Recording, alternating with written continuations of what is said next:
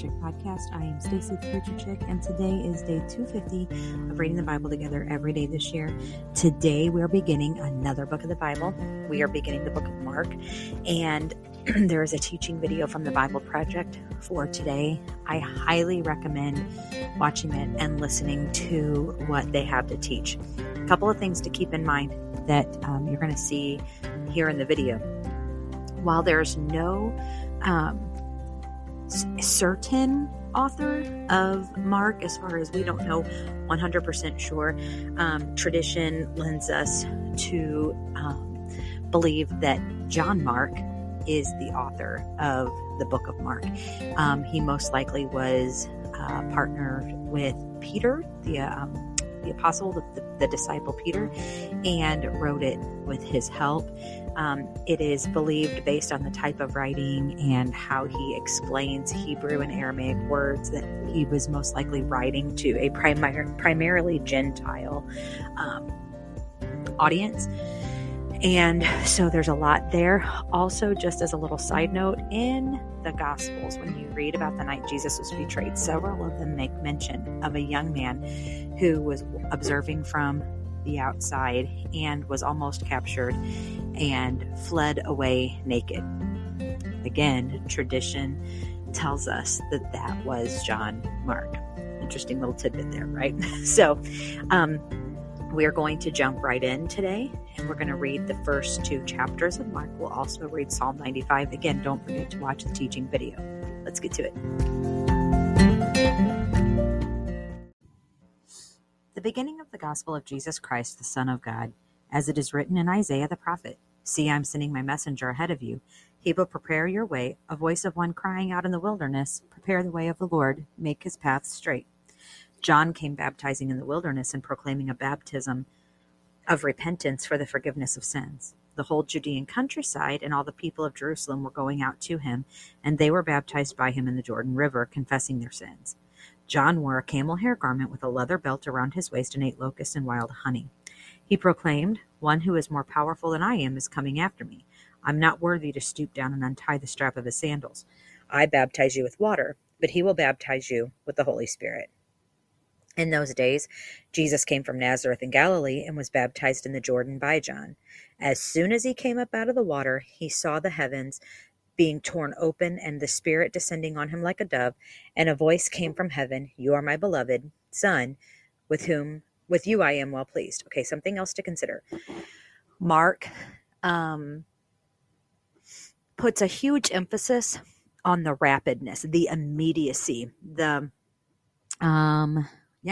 immediateness of Jesus and his ministry. So like even this, as soon as he came up, you see, and then in the next verse, immediately the Spirit drove him into the wilderness. He was in the wilderness 40 days being tempted by Satan, and he was with the wild animals, and the angels were serving him.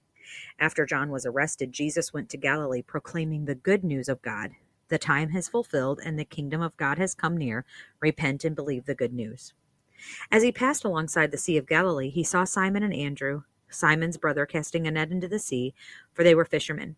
"Follow me," Jesus told them, "and I will make you fishers for people." Here we go. Immediately they left their nets and followed him. Going on a little farther, he saw James, the son of Zebedee, and his brother John in a boat, putting their nets in order. Here we go. Immediately he called them, and they left their father Zebedee in a boat with the hired men and followed him. They went to Capernaum, and right away he entered the synagogue on the Sabbath and began to teach. They were astonished at his teaching because he was teaching them as one who had authority and not like the scribes. Just then a man with an unclean spirit was in their synagogue. He cried out, "What do you have to do with us, Jesus of Nazareth? Have you come to destroy us? I know who you are, the Holy One of God." Jesus rebuked him, saying, "Be silent and come out of him." And the unclean spirit threw him into convulsions, shouted with a loud voice, and came out of him. They were all amazed, and so they began to ask each other, "What is this? A new teaching with authority? He commands even the unclean spirits, and they obey him." At once, the news about him spread throughout the entire vicinity of Galilee. As soon as they left the synagogue, they went into Simon and Andrew's house with James and John. Simon's mother-in-law was lying in bed with a fever, and they told him about her at once. So he went to her, took her by the hand, and raised her up. The fever left her, and she began to serve them. When evening came, after the sun had set, They brought him to all those who were sick and demon possessed. The whole town was assembled at the door, and he healed many who were sick with various diseases and drove out many demons, and he would not permit the demons to speak because they knew him. Very early in the morning, while it was still dark, he got up, went out, and made his way to a deserted place, and there he was praying. Simon and his companions searched for him, and when they found him, they said, "Everyone is looking for you." And he said to them, "Let's go on to the neighboring villages so that I may preach there too. This is why I've come."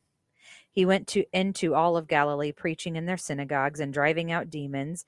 Then a man with leprosy came to him and on his knees begged him, "If you are willing, you can make me clean."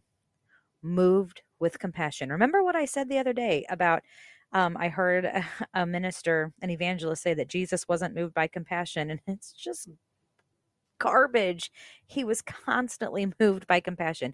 Moved with compassion, Jesus reached out his hand and touched him. "I am willing," he told him. "Be made clean." Immediately the leprosy left him and he was made clean. Then he sternly warned him and sent him away at once, telling him, "See that you say nothing to anyone, but go and show yourself to the priest and offer what Moses commanded for your cleansing, as a testimony to them." Yet he went out and began to proclaim it widely and to spread the news, with the result that Jesus could no longer enter a town openly, but he was out in deserted places, and they came to him from everywhere. When he entered Capernaum again, some days after, it was reported that he was at home. So many people gathered together that there was no more room, not even in the doorway, and he was speaking the word to them. They came to him bringing a paralytic carried by four of them. Since they were not able to bring him to Jesus because of the crowd, they removed the roof above him, and after digging through it, they lowered the mat on which the paralytic was lying. Seeing their faith, Jesus told the paralytic, "Son, your sins are forgiven." But some of the scribes were sitting there questioning in their hearts, "Why does he speak like this? He's blaspheming. Who can forgive sins but God alone?" Right away. So here we go. You see immediately, you see as soon as, and here you see right away, Jesus perceived in the spirit that they were thinking like this within themselves and said to them, "Why are you thinking these things in your hearts? Which is easier to say to the paralytic, 'Your sins are forgiven,' or to say, 'Get up and take your mat and walk'? But so that you may know the Son of Man has authority on earth to forgive sins," he told the paralytic, "I tell you, get up, take your mat, and go home." Here we go. Immediately he got up, took the mat, and went out in front of everyone. As a result, they were all astounded, giving glory to God, saying, "We have never seen anything like this." Jesus went out again beside the sea. The whole crowd was coming to him and was teaching them. Then, passing by, he saw Levi, the son of Alphaeus, sitting at the toll booth. He said to him, "Follow me," and he got up and followed him. While he was reclining at the table in Levi's house, Levi is Matthew, at Levi's house, many tax collectors and sinners were eating with Jesus and his disciples, for there were many who were following him. When the scribes, who were Pharisees, saw that he was eating with sinners and tax collectors, they asked his disciples, "Why does he eat with tax collectors and sinners?" Then, when Jesus heard this, he told them, "It is not those who are well who need a doctor, but those who are sick. I didn't come to call the righteous, but sinners." Now John's disciples and Pharisees were fasting. People came and asked him, "Why do John's disciples and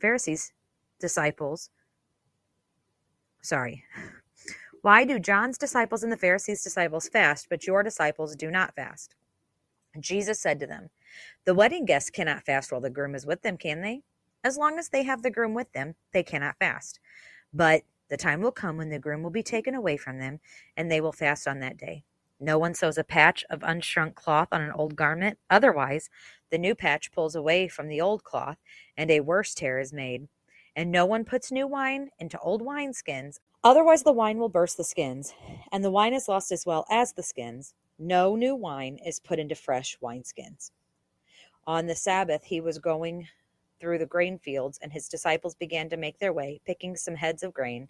The Pharisees said to him, "Look, what they are doing is not lawful on the Sabbath." He said to them, "Have you ever read what David and those who were with him did when he was in need and hungry?